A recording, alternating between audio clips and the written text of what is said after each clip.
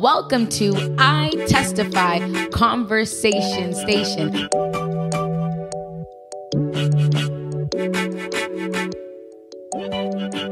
Today's topic is racial prejudice. My name is Jewel, aka Jay. It's Maurice Rose.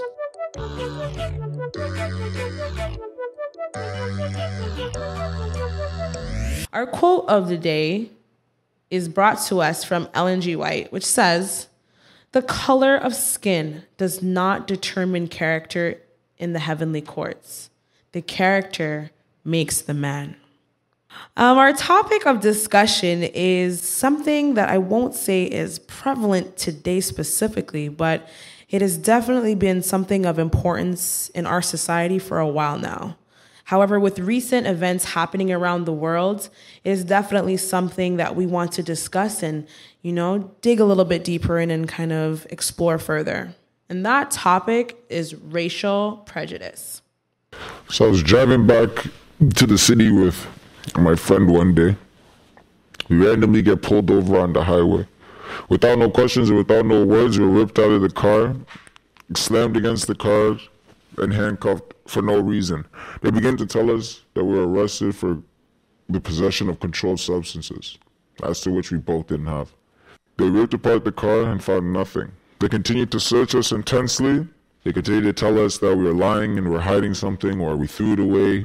They treated us rough for about an hour and a half and just let us go. How does racism make you feel?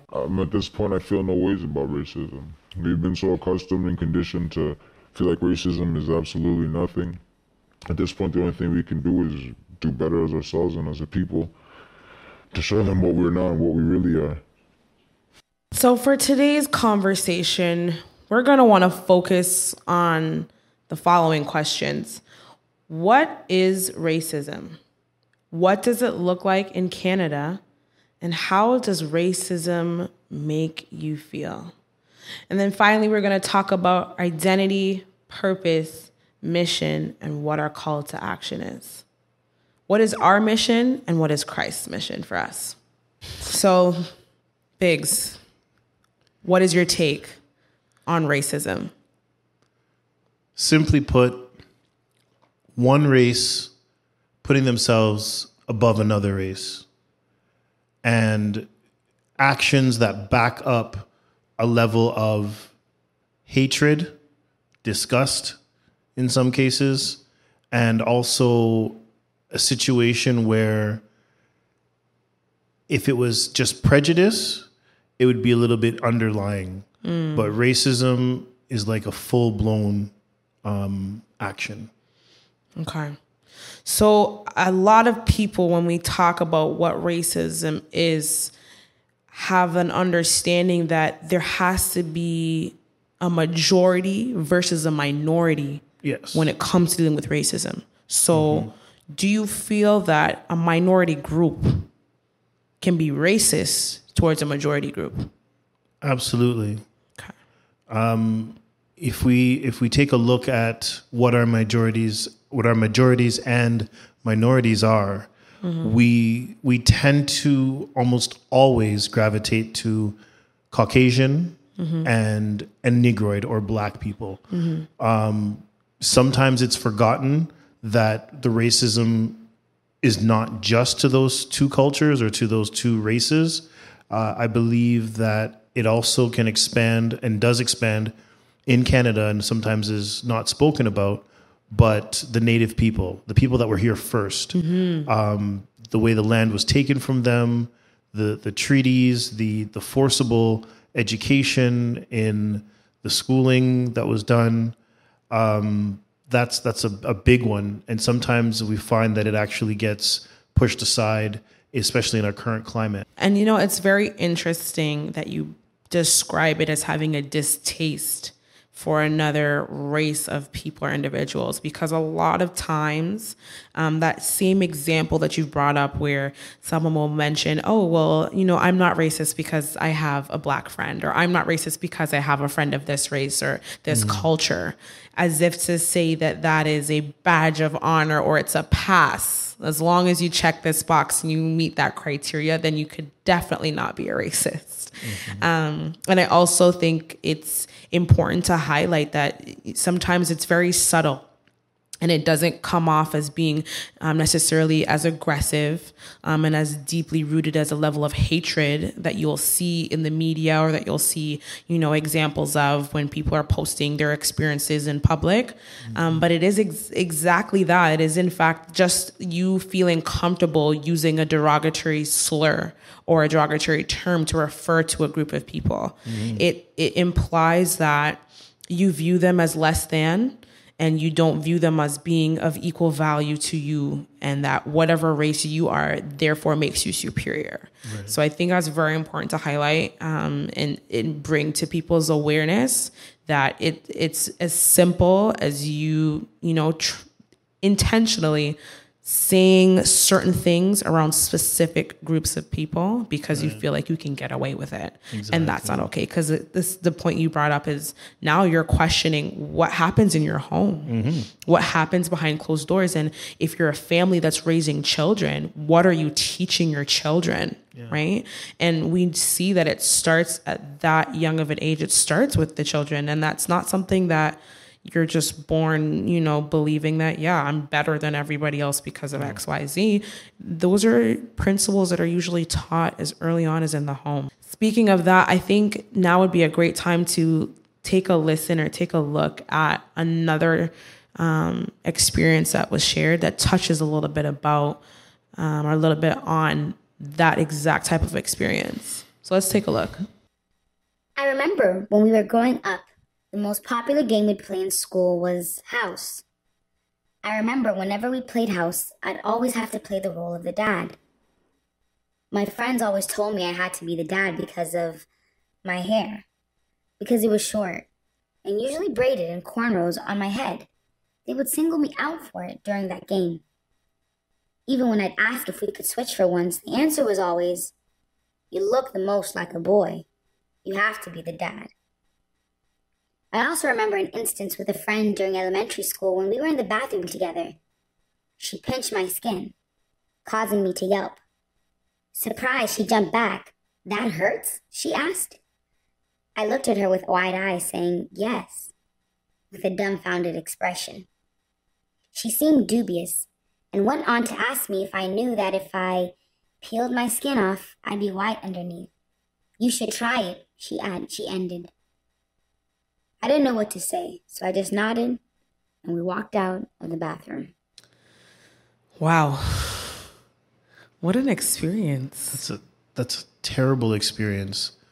I can think back when I was a child where I was at school and the kids said I needed to go and clean myself because I was dirty.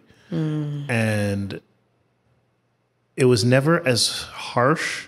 Not to say that wasn't harsh, but to tell a child to peel their skin off so they could see the white underneath, that's deliberate. It's savage. Yeah, just listening to that experience brought a couple things to my mind.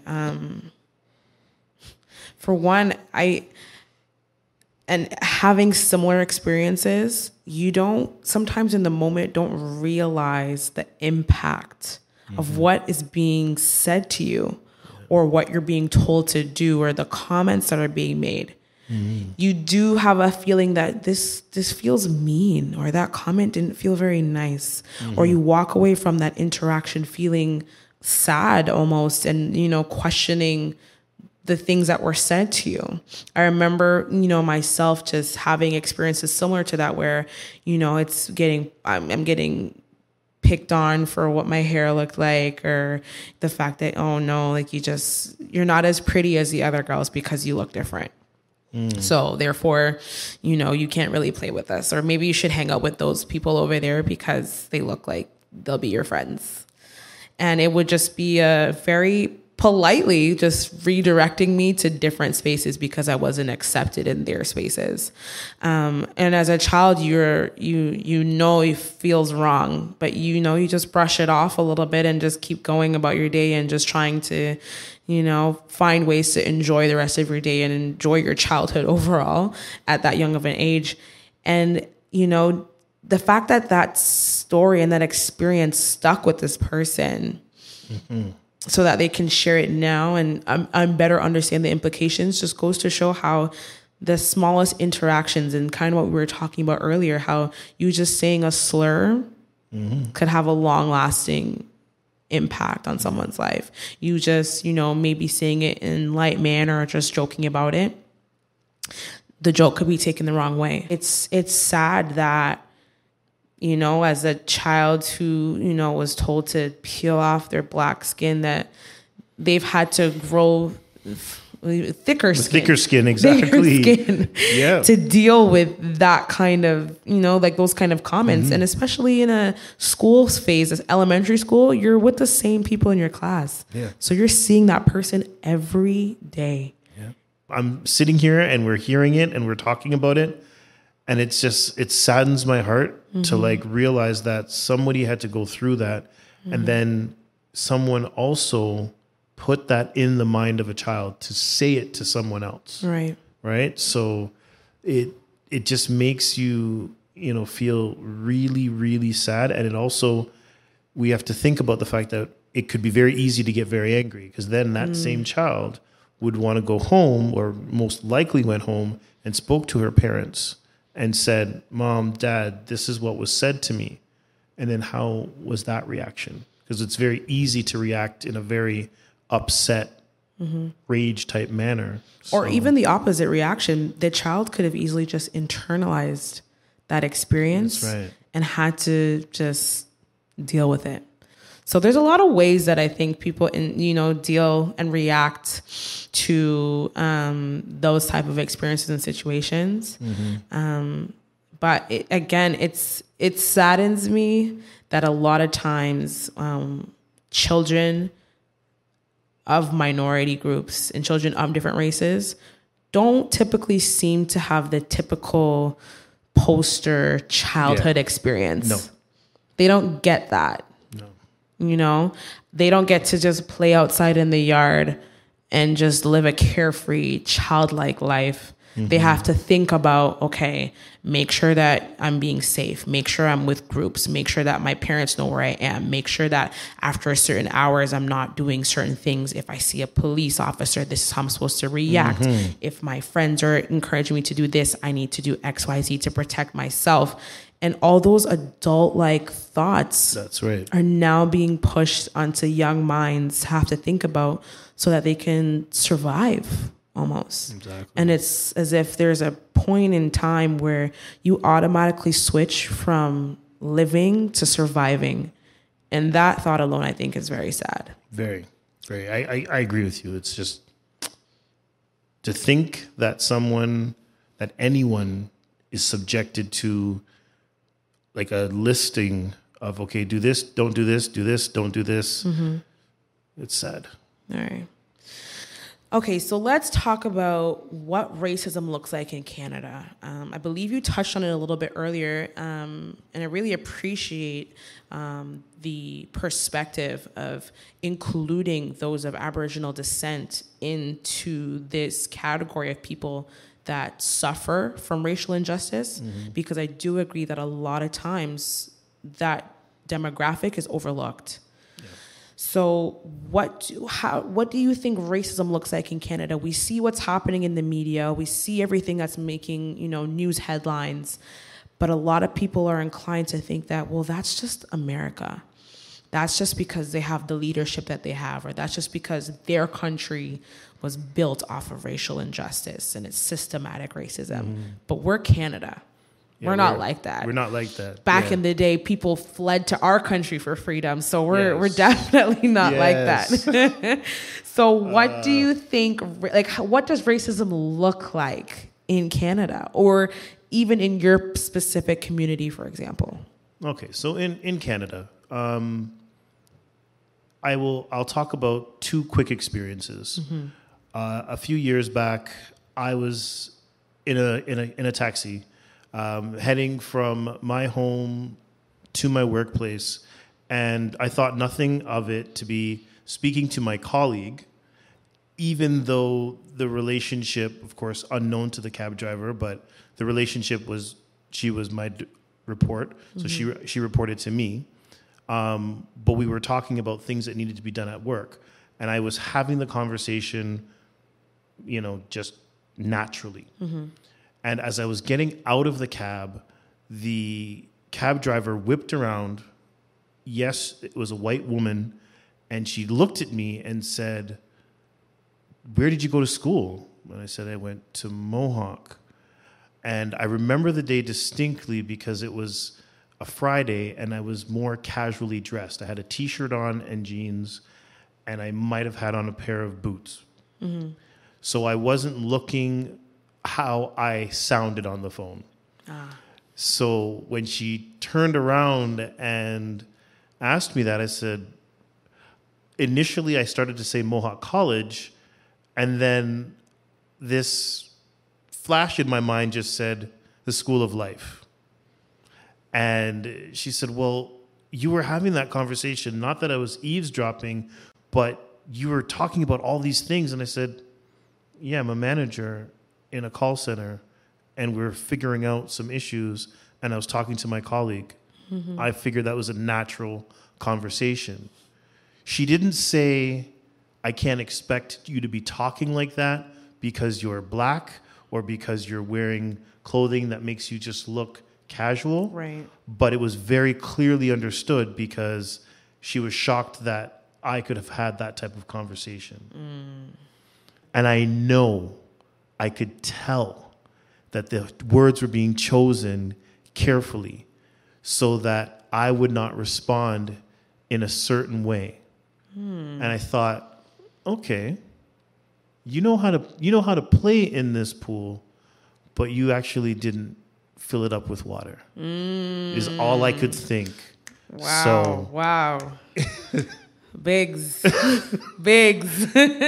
And you know what's interesting? I feel that a lot of people can relate to what you've shared. In the professional environment, it's extremely subtle. Yeah. And we find that a lot of people they are very premeditative and careful with how they choose their words so that they can imply what needs to be implied without, on paper, saying anything that would have to warrant us taking it to HR or escalating the situation further. Yeah.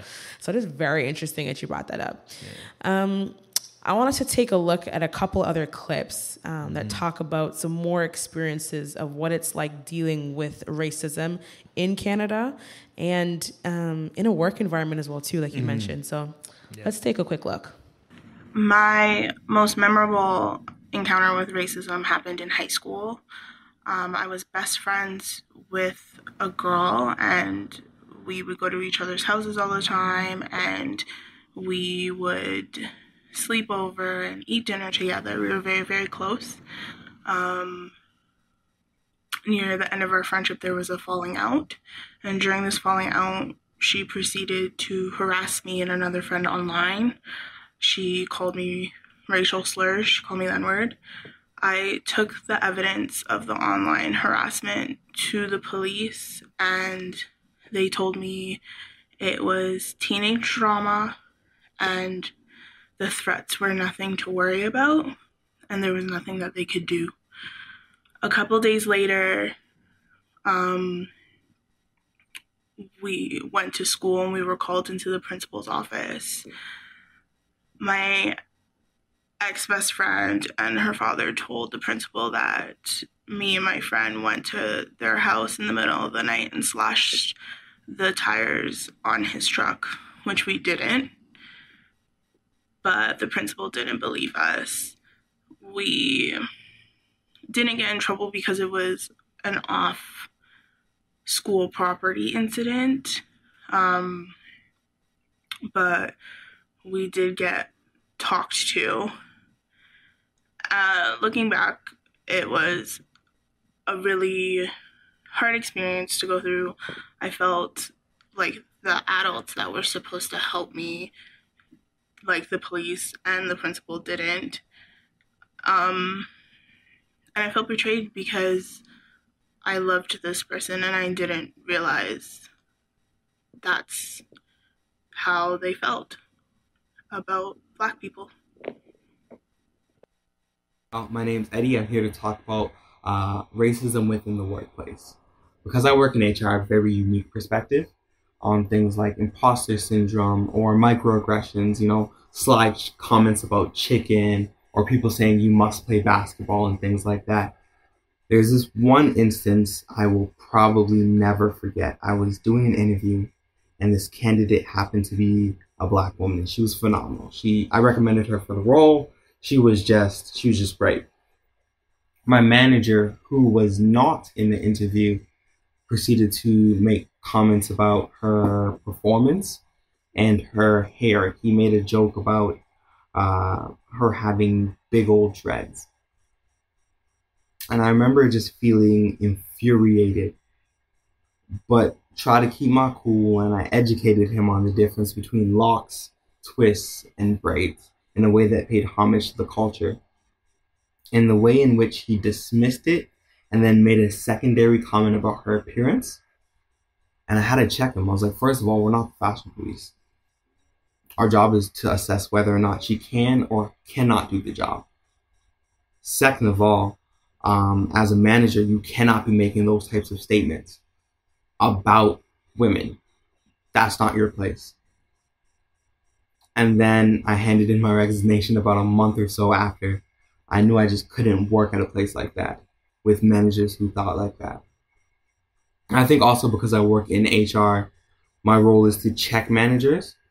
And at the same time, I'm a victim of microaggressions myself. So it creates this very unique experience. But that's my experience with workplace racism. Thank you so much for giving me the platform. Wow. Again, it's heartbreaking. It's heartbreaking because, like this person shared, this was coming from someone that they had a relationship with. Mm-hmm. Someone that they loved and cared for and had a bond with. Mm-hmm. And for things to just turn so negatively and reveal that was the actual underlying sentiment this entire time. Or maybe it wasn't, who knows? Maybe it's something that came up recently. Maybe who knows? But for things to escalate to such a point is very heartbreaking, for one. And the second point that was made was that the people who were supposed to defend, represent, and protect her did not. They failed her in that moment. They failed to address the injustice of what was taking place. They failed to speak up for her and be fair in how they were dealing with the consequences or punishments, etc. Now, on to the last video that we saw. I think, and it's interesting that that experience touched on something similar to what you were talking about in the workplace, the hairstyle and the negative connotation or the negative assumption that comes with seeing people with particular hairstyles. Funny. And it happens, right? Yeah. But the importance is to making sure, like Eddie mentioned in his video, that we're checking ourselves. You need to be aware of what you're doing, what you're saying, how it's coming across, how it could be perceived, and making sure that you're checking where that desire to make that comment comes from. Mm-hmm. Where did that come from? Where did that stem from? Yeah. It didn't just roll off of your tongue out of nowhere. It came from someplace, a thought that you had, an ideology that you support and follow. So it's important to make sure that we're keeping ourselves in check all the time. And, that kind of brings us into talking about what our role is and what our responsibility is, especially as Christians. What is our mission? What is Christ's mission for us? And I want us to look at a couple of scripture passages, some texts. So the first one we're going to look at is 1 John 4, verse 20. In the King James Version, it says, if a man say, I love God, and hateth his brother, he is a liar. For he that loveth not his brother whom he hath seen, how can he love God whom he hath not seen? I think that text is very real. Very. It's deep, but it's very real. And it's pointing out the obvious. Mm-hmm. How can we say that we love God and in the same breath spew out hate towards our brother? Yeah. What I should say, what we need to make sure we point out, as we've gone through this conversation station, we have said a lot about racial injustice pointed at Black folk. We, with this text, need to realize that when we dislike or hate our white brothers and sisters, our brothers and sisters that are Asian or Southeast Asian, that when I grew up in school, it was this distinction between the Canadian white person and the European white person, that they were, they kept that distance from them. We got to recognize that there are good people out there. Exactly. So we then need to recognize it from a text like this. Exactly. That we have to love our brother. We can't fall into the trap. As much as there is so much mistreatment that may come our way, we can't deflect it back and say, well, I'm going to hate you then because this is what you did to me. Because, of course, we know the text that says, you were once told an eye for an eye, right? But you should turn the other cheek. So we need to find the ways to be wise, but harmless. Exactly. All right. Another text that I kind of want us to look at is Acts 10, verses 34 to 36. Yeah, I have that one right here. Perfect, Biggs. So it says here, then Peter replied, I see very clearly that God shows no favoritism. In every nation, he accepts those who fear him and do what is right. This is the message of good news for the people of Israel, that there is peace with God through Jesus Christ, who is our Lord of all. Who is Lord of all. And that is Acts 10, 34 to 36, and that's the New Living Translation. Awesome. Yes. And again, we see here the importance of not showing favoritism. Why is one race preferred or favored over another? Yeah. Right? And just as you mentioned before, it's important for us to check ourselves and make sure that the same thing we are protesting about, the same equality, the same type of treatment that we're wanting to receive, that we're displaying that to other people. Right. Yeah. We can't be expecting treatment of a certain way and a certain level of respect and not be willing to demonstrate that ourselves. Right. We have the golden rule that says treat others the way you want to be treated. Yep. We got to make sure that we are doing that ourselves, as well, and making sure that we're representing Christ and his character and sharing that love, right? Again, like the first text said, we can't claim to have the love of God in our hearts, but be spewing out hatred towards our brothers and sisters. We're all equal, made in his sight. The last text that I want us to look at, and if we could let's both pull it up. Okay. James 2, verse 1. My brethren, have not the faith of our Lord Jesus Christ, the Lord of glory, with respect of persons. All right. And this, in the New Living Translation, James 2, verse 1, interestingly titled, the chapter says, a warning against prejudice. So my dear brothers and sisters, how can you claim to have faith in our glorious Lord Jesus Christ if you favor some people over others? Wow. So again, that point, we cannot claim to be lovers of Christ. We cannot claim to have God's love in our heart. We cannot claim to have that be our purpose if we're not first demonstrating that and showing that and pouring that out. And I think in all things, we see examples of the cross. And when it comes to the horrible treatment of brethren around the world, our brothers and sisters around the world who are suffering because some people are showing favoritism of one race over another, it breaks my heart. And it causes me to think as a Christian, the heartbreak and pain that Christ endured and experienced when he was bearing that cross. How people were spitting at him, throwing things at him, mistreating him.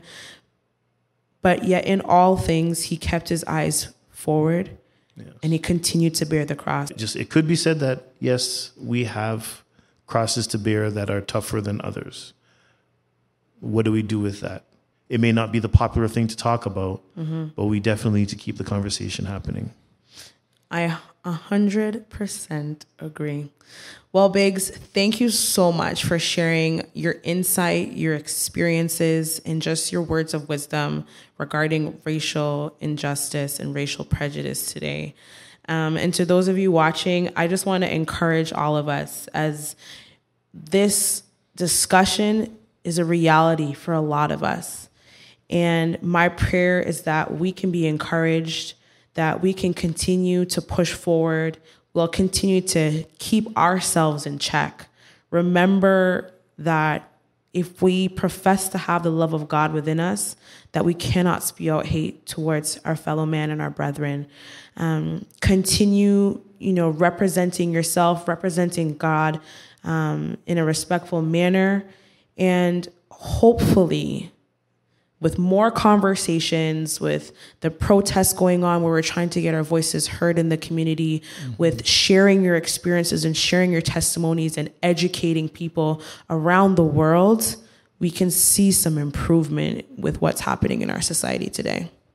So thank you guys again for tuning in to I Testify Conversation Station.